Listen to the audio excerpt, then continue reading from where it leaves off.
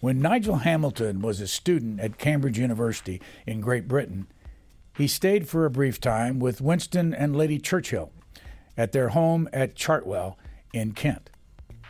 He also spent hours talking about World War II, after the war, of course, with Field Marshal Bernard Montgomery.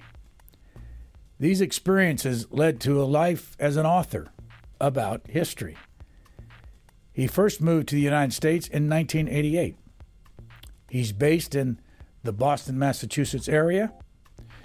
Books in his career include the bestseller JFK, Reckless Youth, 2 volumes on President Bill Clinton, and a trilogy on FDR about his role as Commander-in-Chief of World War II from 1941 to 1945. Nigel Hamilton is now an American citizen. Hi, this is Rachel from C-SPAN's podcast team. And before we get to this week's episode, I'd like to introduce you to one of the producers here at C-SPAN, my colleague Sean. Thanks, Rachel. If you're a fan of Booknotes Plus, we think you'll also like our evening newsletter, Word for Word, which brings you a recap of the day's most important political and policy events delivered right to your inbox. Read about what happened on Capitol Hill and at the White House, and watch video highlights featuring the day's newsmakers. Hear them word for word. Join our community of informed listeners and viewers. Head over to cspan.org/connect and subscribe to Word for Word today. Thanks for listening and staying connected with Word for Word. Subscribe now at cspan.org/connect. Thank you. Sign up to The Economist for in-depth curated expert analysis of world events and topics ranging from business and culture to science and technology. You'll get the weekly digital edition, online-only articles, curated newsletters on politics, the markets, science, culture and China, and full access to The Economist Podcast Plus. The Economist is independent journalism for independent thinking. Go to economist.com and get your first month free. Nigel Hamilton, what's the first thing you tell a student or somebody who's just interested about biography and how to write it? I think the very first thing is you start with curiosity. If you're not curious about a specific human being and their place in their society or in history, there's no point in trying to look at or narrate their life. So biography starts basically with curiosity. What's next? Well, then you've got to have, I think, a certain amount of energy to do the work that's involved in biography. And I think that's something that's often forgotten because, the honest truth is, I never wanted to be a biographer. I wanted to be a novelist and a short story writer and a poet. I didn't want to do biography. There's too much work. And, interestingly, Virginia Woolf, a really great novelist, did try her hand at biography. She did a biography of an English art critic, and it was a disaster. And she herself, if you look at her diary, she keeps going on and on saying, this is like slavery, this is terrible, this is so much work involved in actually being truthful about real lives. So the second thing after curiosity is a willingness to do the research and to be able to look at alternative versions of the past and make your own, gradually come to your own judgment. But you should not begin, I think, with an idée fixe or a determination to extol the virtues of this character. And the promise behind all that is that you will, through the lens, through the window of this character, you will be able to look not only at a human life in the context of that human life, the domestic and wider context, but you'll be able to look at a whole period of history. And so it has tremendous opportunities if you're willing to do the work. I know you're working on a book now, and I don't want to take you too far with this because the book is not out, but what is the book and how far along are you in the process? It's a book which follows my FDR at War trilogy. It's going to be called Lincoln versus Davis, the War of the Presidents, and it's the first study of how Lincoln, as commander-in-chief in the Civil War, managed to, as a politician without really any military knowledge, how he managed to run a 4-year-long major civil war against an opposing president who was a trained and very experienced, battle-experienced soldier in Jefferson Davis. And it is, for me, a first, because I am by no means an expert on the Civil War, but it has been a journey of self-education, if you like, and absolutely fascinating. So that will come out this year, 2024 in November. So the audience will know we're talking about this at the very end of 2023. And what time did you say in 2024? In November. I mean, ironically, it will come probably after a similar contest between two American presidents. It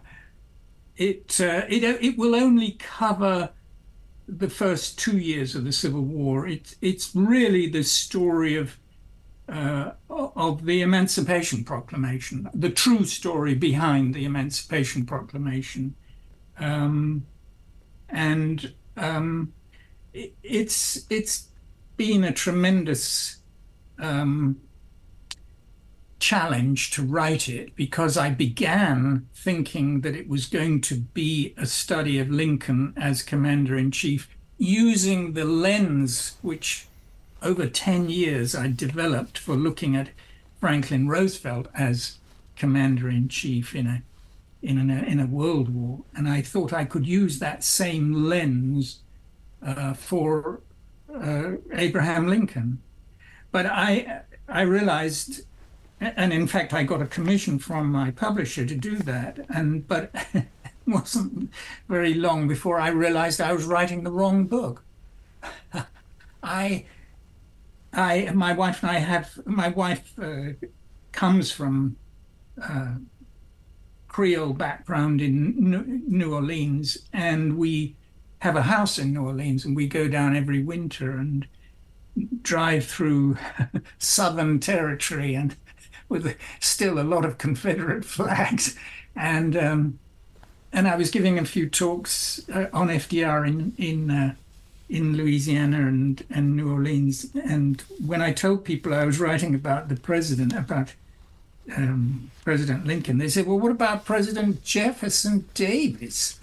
And I realized that although Jefferson Davis is a name that's almost totally forgotten up here in Boston, in Massachusetts, you know, he's still very much a figure, a representative figure of history, and still quite close to people in the South. And so I'm not sure I became woke, but I did wake up to the realization that I was writing the wrong book, that this was a book that should look at the contest between these two figures, a politician and a born soldier, and how it evolved, how it turned out, and how surprising the story really is. Because in that sense, I believe it is a story that has not been told, certainly in this way, ever before. By the way, I know you're an American citizen now. What's the difference between being a British citizen and being an American citizen? they say we're divided by the same language. But there are different habits, aren't there? And different likes and dislikes. And just tell, I mean, why would you become an American citizen? What drove you to that? I had interned on the Washington Post. My father, who came from a working class background but became editor of the London Sunday Times and then editor-in-chief of the London Times, wanted me to become a journalist. So he arranged for me to do an internship on the Washington Post. And I went there as a student, a Cambridge University student from England, and I thought I came from the center of the intellectual universe in the fens of Cambridgeshire, England. And I very quickly realized that, Washington was in fact the center of the, not just political, but in many ways the intellectual world in terms of thinking about society and history and the future. And so I very much went back to England with my tail between my legs. And then years later, I had written a series of books about World War II, and particularly about Field Marshal Montgomery, who commanded the American and British and Canadian armies at D-Day. I'd written a trilogy about him, and my father had just died, and I felt it was time to do something different. I was living in London, and I thought, well, during that internship in Washington, I had met Senator Robert Kennedy and covered him a little bit for the newspaper, and so I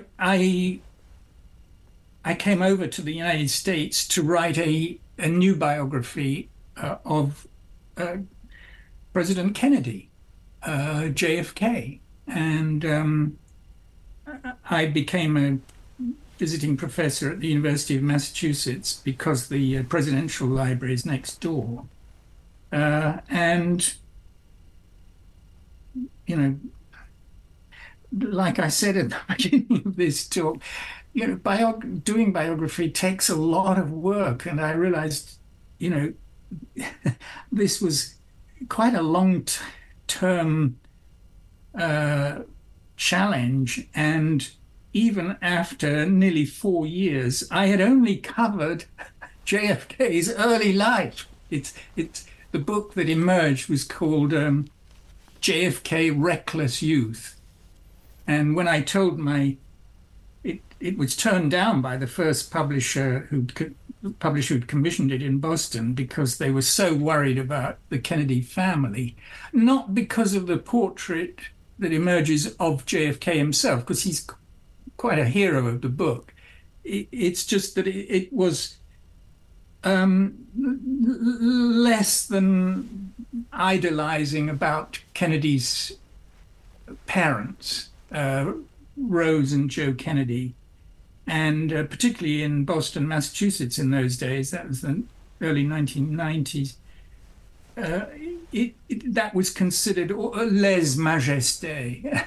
And so although the book became a bestseller and they made a TV drama series of it, they made life very, very uncomfortable for me, and I realized it would be very difficult to write a second volume, and so I went back to teach in England. But I missed the United States, and I missed UMass Boston and my students, and then eventually the day came, and I decided I would return, and I did 2 books about President Bill Clinton. They're not my best books, but I they were quite an eye-opener for me, because I at that point I'd never really been south, unless Washington is considered south. And I had to do considerable research in Arkansas. And I loved writing the books. Because I trained as a journalist, I contacted people, and I really enjoyed doing the interviews, just as I had for JFK. I was able to interview the nurse who'd actually given birth to Bill Clinton, in Little Hope and Arkansas. And so I really enjoyed doing the two books. Perhaps I think the moral of that was it was too close to his life, to the story of his life. And in many ways, even though JFK was no longer alive, it is, I think most biographers would agree, you're much safer dealing with dead people. There can be a lot of pushback from the family and keepers of the flame. Let me read a quote. This is back in 2007. You can explain this because you've kind of alluded to it. This is from the New York Times Review. He felt hazed by the toadies of the Kennedy family, thwarted by the fascistic spirit of the family loyalists at the JFK Library in Boston. And so he gave up after one volume.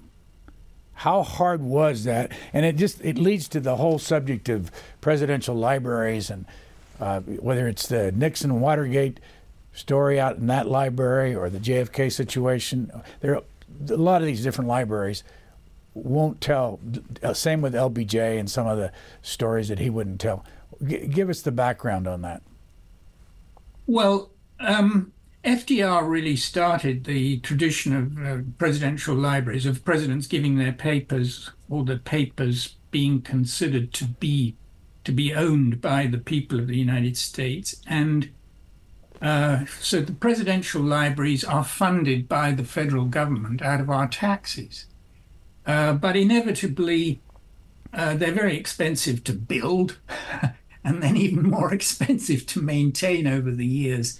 So they depend a lot, not only on the subvention, the annual subvention from the US government, but they depend very much on the family for giving more papers to them, and also sponsoring educational schemes, bringing school kids in and so forth. So that's the worthy side of the president's family being involved in the presidential library. The downside is that many of the family members see it really simply as a monument. I would go as far as to say it's a form of idolatry. They want this to be a permanent monument to a husband, an uncle, a good friend, people who worked for the president or whatever. And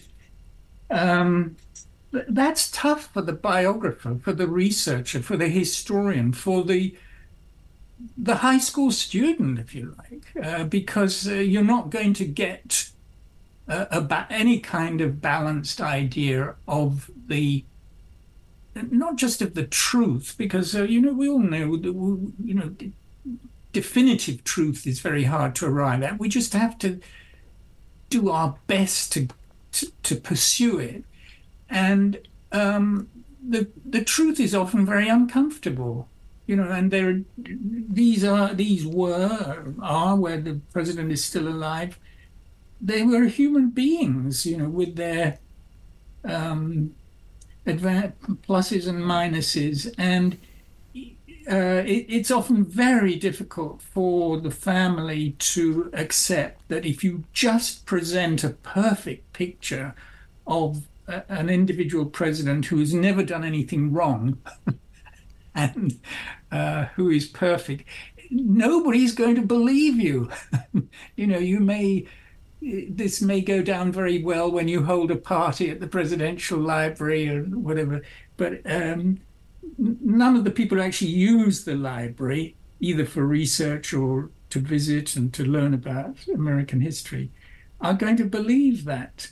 So inevitably there will be conflicts. I'm not the only researcher and biographer who's hit problems in that respect. I mean, Robert Caro, who's probably the greatest of our presidential biographers today, when he began doing LBJ, he ran into difficulties at the LBJ library. And I mean, Richard Nixon, I once gave a talk there, and the entire contingent of docents walked out because I had written a book called American Caesars. It's about the 12 presidents from Franklin Roosevelt through to George W. Bush. It's modeled on the famous Roman texts by Suetonius, the 12 Caesars.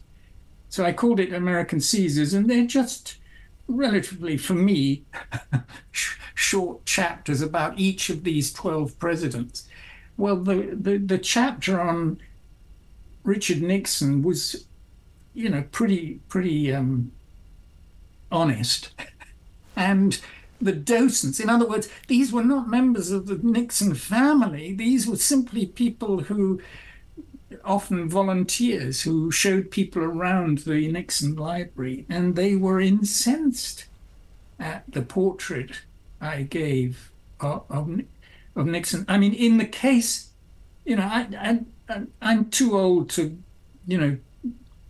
still feel resentment. I'm over it now, but it was very upsetting to have written I thought it was a pretty major contribution to modern American biography, my JFK book, because until that time, I think most members of the public and many historians had a view of JFK as this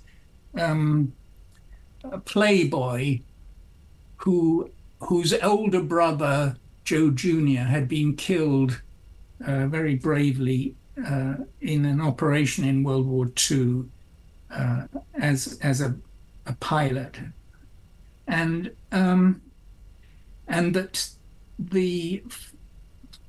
all the family money and promotion had been put behind JFK, who apparently, in the general view, was pretty much not a ne'er-do-well, but pretty much of a lightweight. So the family puts its backing behind this young JFK, and he becomes president of the United States. Well, the truth was, I didn't know this in advance. I was just curious about him. He was the same age as my father, and my father had, when he was an editor in London, had come over to the United States and had met JFK. When I started the book, I was very much just curious about him. But the more I researched his early life, the more I realized, if this is a fantasy that he was just a simple playboy, he wasn't interested in politics, this young man lived for politics. He studied politics at Harvard. He couldn't get enough of it. So behind this rather charming exterior was a very determined, ambitious young man. And in the course of doing the research, which became pretty exciting, I went through the FBI records in Washington and found that they had tape recorded and then transcribed the tapes of conversations between Jack Kennedy and his girlfriend, who was a journalist in Washington, but who was Danish. And he called her Inga Binga. He was madly in love with her, so madly in love that he, even though he was working in American intelligence at the time of Pearl Harbor in Washington, he was shipped out of Pearl Harbor, out of Washington, and sent to South Carolina because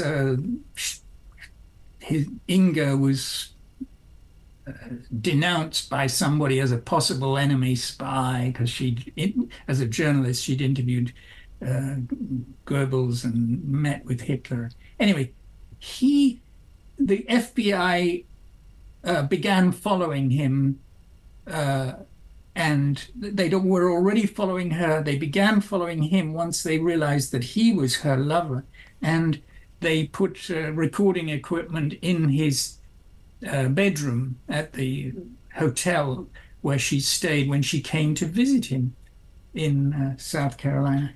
And, for a historian, this is just such a wonderful example of how something as, if you like, as innocent as a tape recording of basically of lovemaking can point you to an extraordinarily important historical proof, evidence, because in a conversation with Inga, they start talking. I mean, he's like 22 years old. He starts talking about his determination to become president of the United States. This is before his brother is killed. It's before, So I was finally able to put to rest that whole fantasy of the simple playboy who was not politically ambitious, and show that behind that, rather alluring, charming screen, here was a very, very committed young man. And actually, to me, coming from a modestly liberal background, very moving story, because the father basically was a conservative, rather right-wing, anti-Semitic conservative, Joseph P. Kennedy, and considered in England, because he'd been a US ambassador to England at the beginning of the war, considered to be almost an enemy. And here is his second son. His first son supports Joseph P. Kennedy, Ambassador Kennedy, down to the hilt, gives talks at Harvard about isolationism and how the United States should stay out of the war and let Britain go down, to hell with Europe. And here is this young man, this so-called playboy, who actually writes a student thesis at Harvard on why it took England so long to face up to the need for mobilization. And then, even though his health is terrible, manages to get, unlike some later presidents, a doctor to sign off a certificate allowing him to join the US Navy. And not content with his desk job in the safety of the Office of Naval Intelligence in Washington, to leave that and join, after he gets out of South Carolina, to join the active Navy and become a PT boat commander. And yes, he gets his poor boat cut in half by, they were wooden boats, cut in half by a steel-hulled Japanese destroyer at night. But he helps save his crew. This is an incredible story. It's a very moral story. It has ups and downs, and he's not perfect or whatever. But this is an example to me of how a biographer can start on a project without knowing, just like any of us, really, without knowing a great deal, and having assimilated, if you like, a lot of prejudices and superficial views about a historical person. And through diligent research, I did hundreds and hundreds of interviews. I wanted to test and check out that I in a sense, I wasn't making this up, that I could validate this whole thing. And the family hated it.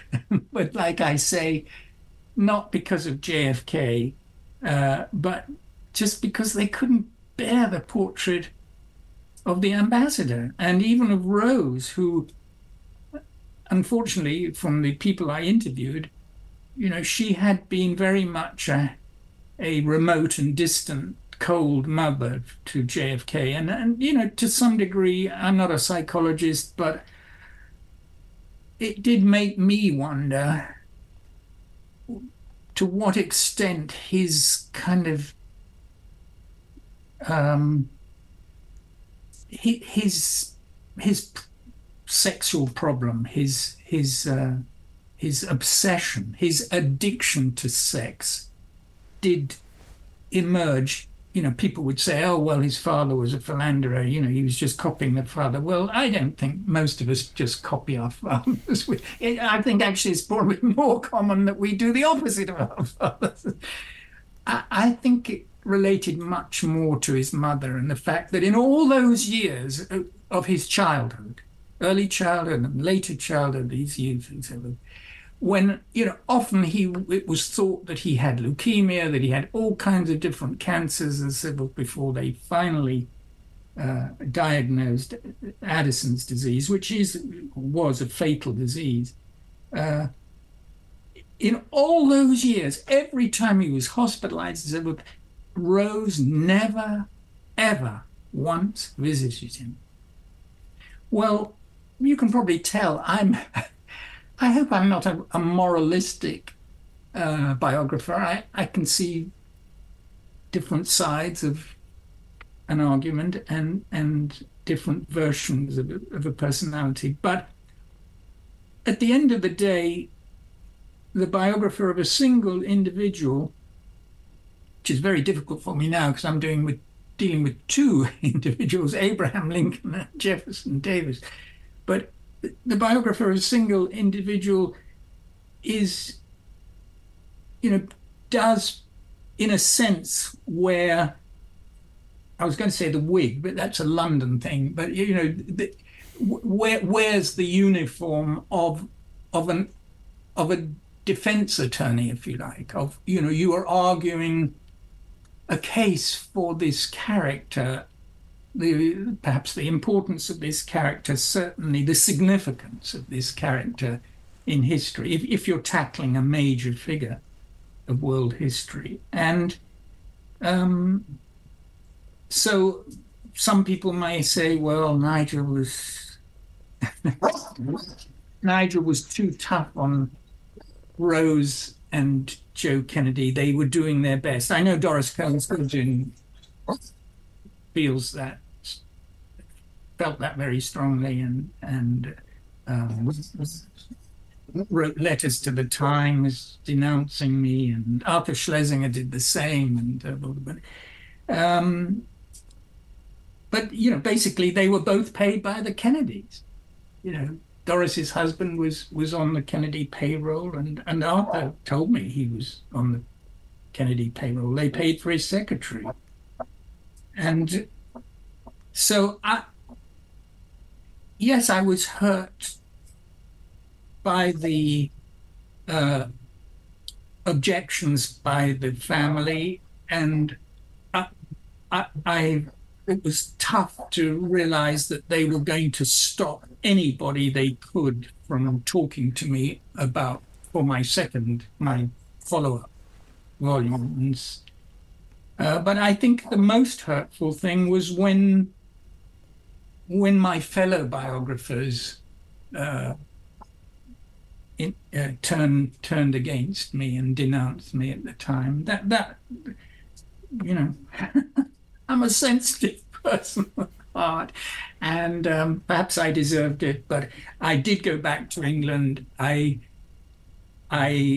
loved teaching, especially teaching biography in England. But I missed the United States, and I missed doing biography here. And even though I never did do Volume 2 of the Kennedy book, I've been lucky in that I became curious about Franklin Roosevelt, and in writing about the chapter on Roosevelt for my book, American Caesars, he was the first of the 12 Caesars.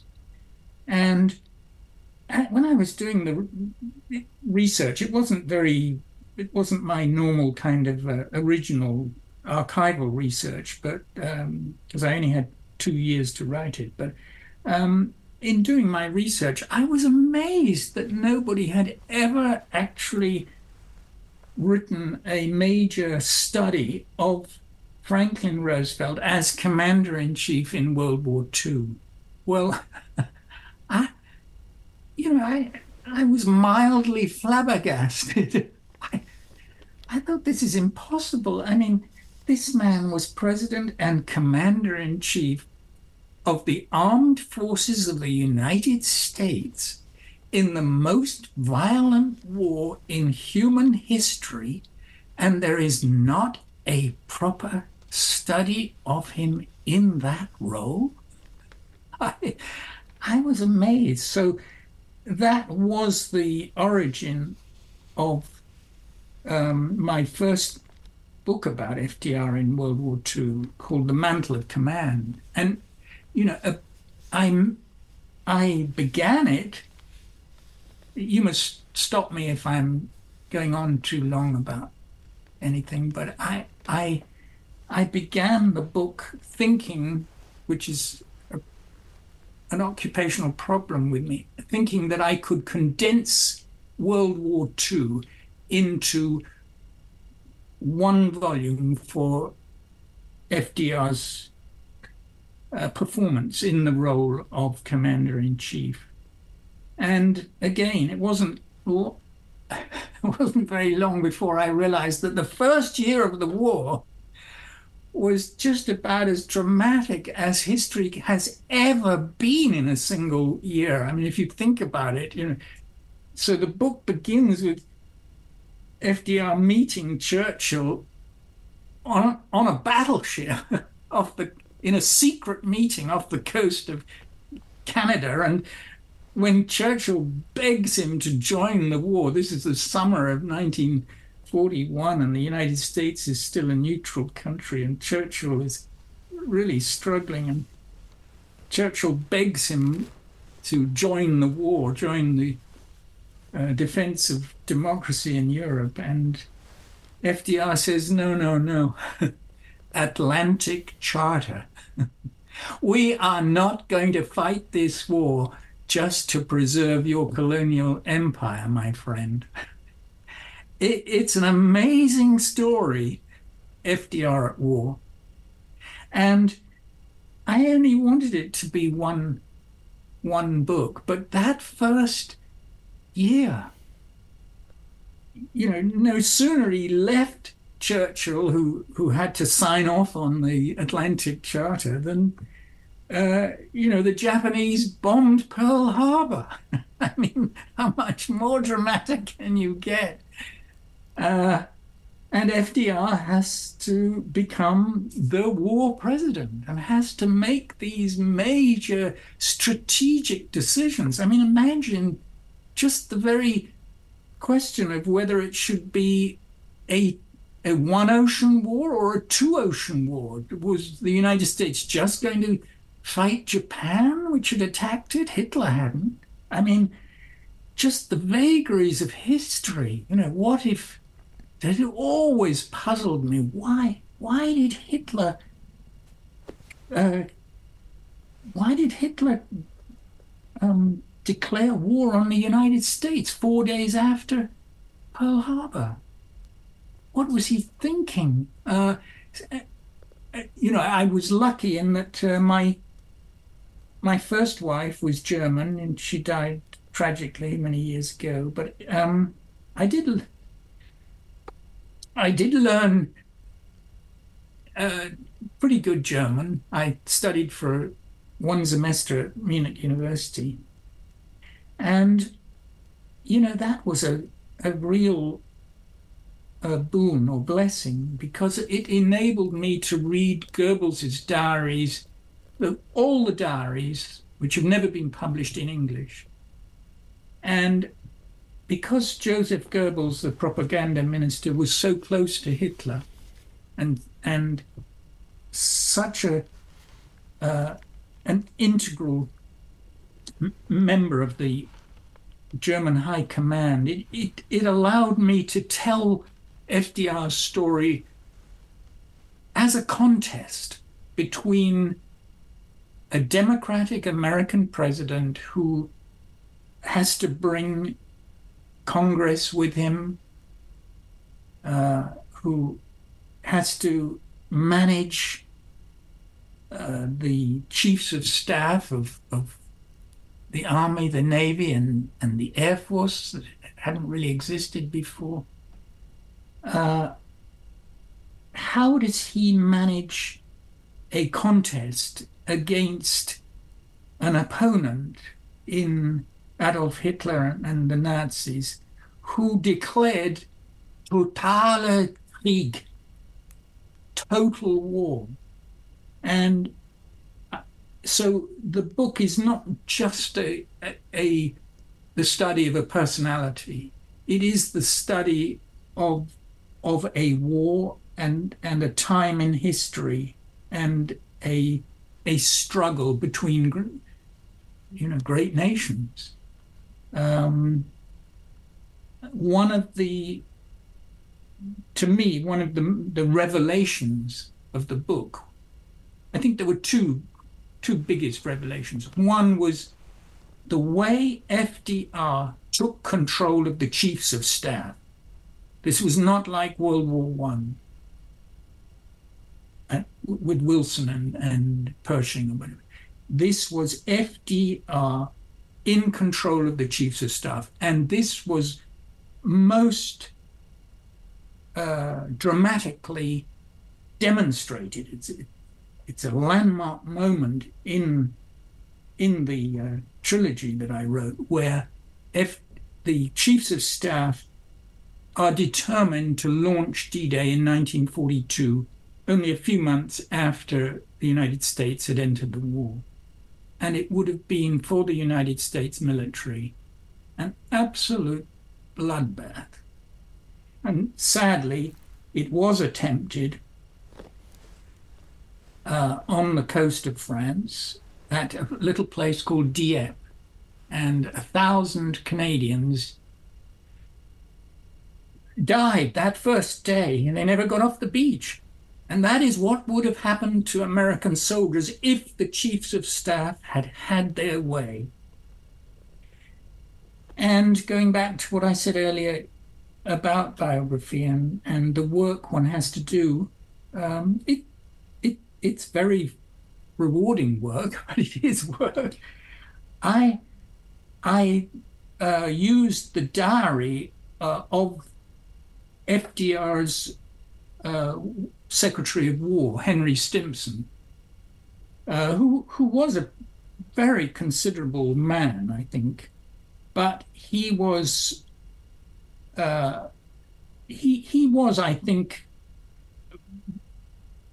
I wouldn't need to be careful what I say.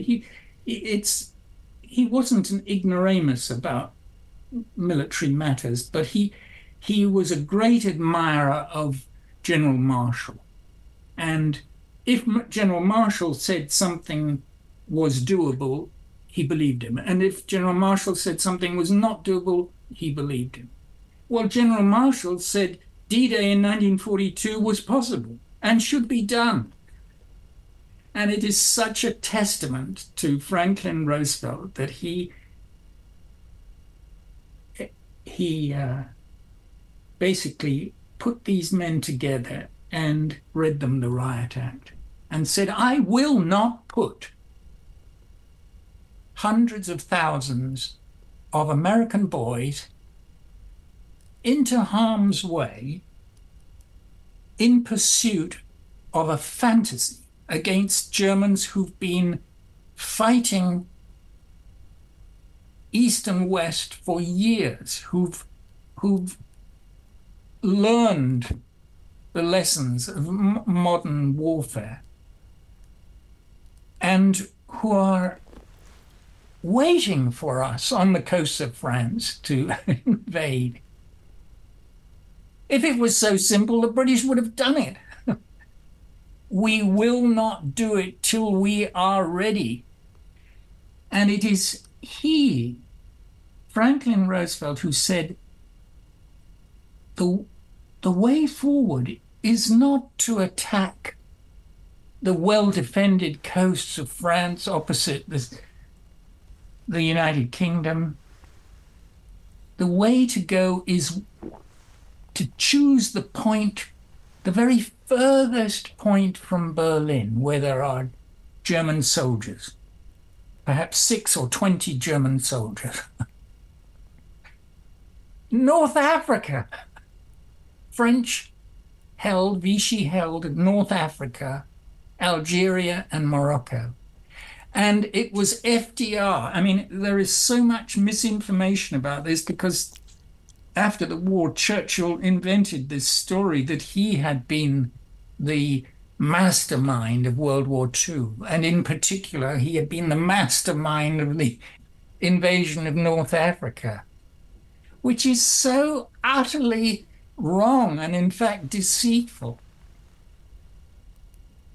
And so one of the most fulfilling things as a historian and a biographer was actually to find the evidence in the archives of how FDR not only took control of the American chiefs of staff, but imposed a strategy, a step-by-step strategy by which the United States could and would win World War II against the Nazis.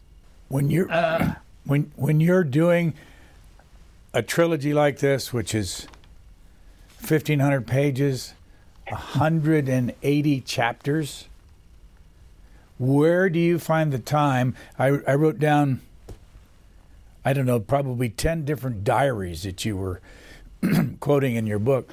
Excuse me. From FDR to Stimson, as you mentioned, to Daisy Suckley. Explain, because she's in there a lot. Yeah. Why did you decide to use her? Who was she? And why did you decide to use her as often as you did? Well, she was a neighbor. You know, FDR, I'm currently writing about a man who came from a very poor background, the rail splitter, Abraham Lincoln. And in some ways I feel closer to him because my father came from my grandfather was a steel worker in the north of England. But I did go to a private school in England and a boys' boarding school, and I did mix with a lot of English aristocrats, if you like, upper class. I don't want to say twits, but because many of them were very smart. But and so I was always amused by the side of FDR, which is the American aristocrat, basically, the landed gentry. And anyone who goes to Hyde Park to the presidential library will see what I mean. Noblesse oblige. This is a man who grew up an only son of his mother, and did have a huge sense of responsibility for the people who worked on the estate, and went to Harvard and had all the advantages of went to Groton and then Harvard. And one of his neighbors was Daisy Suckley, unmarried, not beautiful, but a woman who was very very straightforward, very modest in her way, not a Lady Astor or anything. And he was often very lonely. I think his relationship with Eleanor had fallen apart at the end of World War One, when they more or less separated. I mean, they lived communal lives, but really as separate couple. And then he got polio, and so the separation was even more pronounced. And they both, I think, Franklin Roosevelt and Eleanor, I think they both genuinely loved and admired each other. I mean, they'd had 6 children together, and they were fellow parents and so forth. But I think he was a very lonely individual, and Daisy Suckley lived next to him and was very happy to just be company, just to sit with him when he loved to have a cocktail in the evening. I mean, when you think of the struggle with his paralysis, the struggle as a paraplegic, it's pretty, and often the pain he was in. I mean, yes, it's perfectly understandable that he should enjoy company. And the interesting thing to me is that he enjoyed the company of women. And we, I don't mean in the same way as JFK. For JFK, the company of women meant something completely different. It was like a contest, how can I wow this beautiful woman, and hopefully it will end in sex, even though I'm married. I think FDR, obviously different when you're paralyzed, but I think he'd always had that, perhaps because he was this only son, his mother was so much younger than her husband. And I think he genuinely, in the very nicest way, loved women. And here was this neighboring woman who was completely dependable. He knew she wasn't going to sneak off and tell stories to the press, and she didn't. The diary was only found, long after her death, and was eventually published, nicely edited and published. And it gives you an insight into this man in his most human moments. I mean, when she describes how he is when Churchill visits or whatever, you're seeing not the politician, you're seeing the real guy. And so I think that, historians may disagree. Historians can be pretty snobbish, about their, what qualifies as good sources. But certainly for the biographer, those people who keep records, honest records, close up of the character you're studying, that is truly a very, very important ingredient in the art of biography. One of the things, and we're not going to get a chance to go into detail on the different battles that's in your trilogy, but one of the things I wanted to ask you about is that you write a lot about FDR's health, and you also write about Winston Churchill's health. How much did this impact the decisions that were made, and how sick was FDR? In FDR's case, hugely important. I think it's one thing that he was suffering from his paralysis, and had to have daily massage to try and keep his legs sort of alive enough to be able to stand on them with these sort of steel stilts and somebody to hold on to. But the problem was his heart.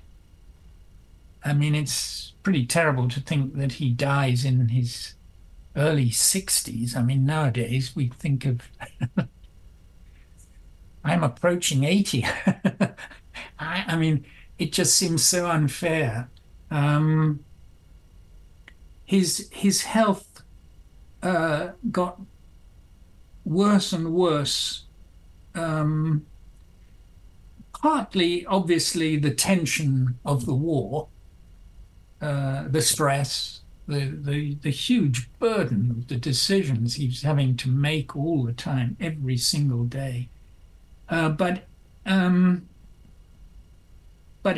he smoked a lot, drank, loved his cocktails, and in that sense, and he couldn't exercise. What exercise could he do without his legs? I mean, so his heart was always going to be a problem, and did become a problem. And then he went on these extraordinary journeys. It was amazing, really, writing the book when talking to people. And if I would say, well, I'm just writing about when FDR flies across the Atlantic to Casablanca, and they said, what, he flew? It's like in the middle of war with German airplanes and so forth. I mean, here is a man willing to. He goes by ship to the Middle East, to Iran, to meet with Stalin in Tehran. He has to fly into Tehran. I mean, people have totally forgotten this. It was vital to him to keep Russia fighting in the war, because the Russians were the ones who were taking the vast casualties that Hitler was willing to spend to win the war. And the Russians were willing to go on taking those casualties if they felt the United States was going to stay in the war and not switch to Japan. And so FDR did go out there, but each of those trips was immensely challenging to his health. And at the same time, you're a politician. You have to get re-elected in 1944. You only have a 4-year term. And should he have run, given this health condition? No, of course he shouldn't have. He was far too ill by then. But he felt that he was the only person. He'd established this relationship with Stalin, and he felt he could keep the United States in the war to the end. He was determined that the war should end with unconditional surrender of the Germans. He'd lived through he'd been Assistant Secretary of the Navy in World War I. He'd been in Europe. He'd been at the Versailles when they drew up the treaty. He'd seen how the Germans, after the war, pretended they hadn't actually been defeated, hadn't actually surrendered. It was all a plot by politicians.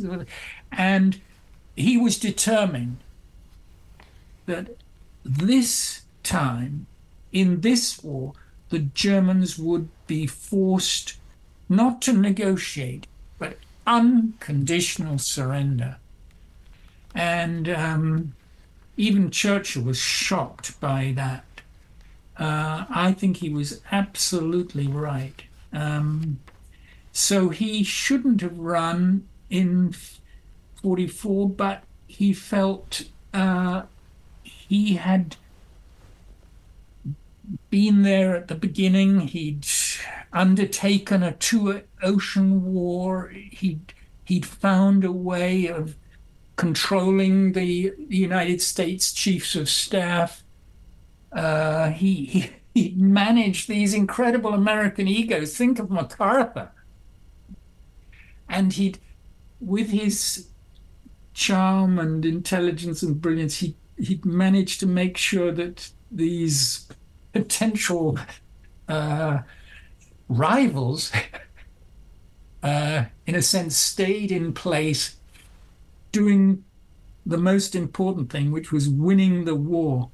And so he decided he should run. I think he was very reluctant, and it's quite something to think about this today with a very elderly president, sitting president, and an almost equally elderly former president. But for good or ill, he took the decision, and I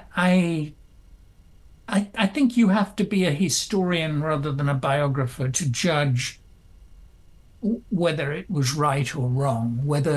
Because at Tehran he was well enough to convince Stalin that the United States would make sure that D-Day happened. You know, Churchill was dead against D-Day. Churchill had decided that the British were beginning to not just go bankrupt, but they no longer had the manpower to run an empire. And for Churchill, everything was to do with empire, the British Empire. And so Churchill was determined that the war should stay in the Mediterranean. He did not want British soldiers basically to cross the Channel. And I don't know if Stalin would have come to some negotiation with Hitler if FDR hadn't convinced him at Tehran that the United States would carry out the D-Day invasion. And it did. FDR personally appointed Eisenhower instead of General Marshall to command the D-Day invasion. Really one of the great appointments in military history. And when he goes to Yalta at the beginning of the following year, he's thinking not so much about the end of the war. He has a secret in his pocket which he doesn't divulge to Stalin, which is the atomic bomb. But he's really thinking about the future. He is determined to set up what he called the United Nations. He'd called the United Nations the group of allies fighting Hitler and the Japanese at the end of 1941 after Pearl Harbor. But he thought that would be a great title for a permanent organization, a global organization, the United Nations. So on the plus side, I think that was his great achievement in going all the way to the Crimea in terrible health. Let me ask you about that trip, because you detail it in the book. One of the things that's hard to, when you know how sick he is, and then he gets there, and then once he lands, he's got a 5.5 hour road trip in a car to get to Yalta and to get to the hotel where he's staying, why would his people around him not just come down hard and say, you can't do this? I think he felt that I think he felt that Stalin would only respect him as the president of the world's leading nation of the democracies if he was considered too frail to even get from the airport to this palace, which ironically the communists had prepared for months and months. They'd been, bringing in French waiters and wines and champagne, and cleaning the rooms and putting heating in them. He wanted to show Stalin that he still had it in him to sit at the table and negotiate a United Nations. Perhaps foolhardy, he could have died just like you say on that road trip. I mean, through this sort of snowy landscape. I don't know. Words fail me. What a man! A lot of people, as you know, in the government and around him, did not like the idea of a United Nations. How do you think that's worked out over time? Well, I think one should remember that he never thought that the kind of world of allies, if you like, and United Nations would, I think I remember he didn't think it would last more than about 70 years. And, he wasn't far off. That was the extent to which he thought these organizations could last. And I think the people who've been most critical of him at Yalta are those who feel that he let down the European countries that Stalin occupied at the end of the war, including especially Poland. And they're not wrong. I mean, I think in his effort to persuade Stalin to stay on board and create this organization, he gave away a lot. And if you're somebody, I have a number of friends who are of Polish extraction, for them it is unforgivable. But politicians sometimes have to make those choices. In terms of the United Nations itself, again, only a historian can judge the extent. None of these things are perfect. It's done wonderful things. I have a great friend from college days who works in epidemiology and, in terms of world health in Africa and other places, it's done. It's been a wonderful organization. Whether we as humanity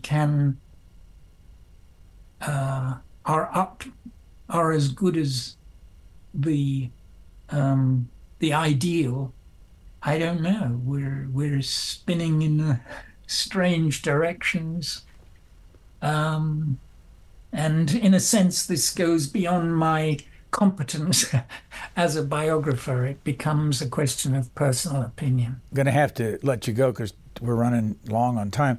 But before we do, a couple of questions just about how you work. How long of a day do you have when you're writing? 6 hours. What hours of the day?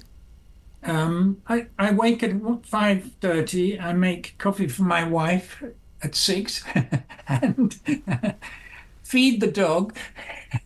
Yeah, don't know if you've heard his barking.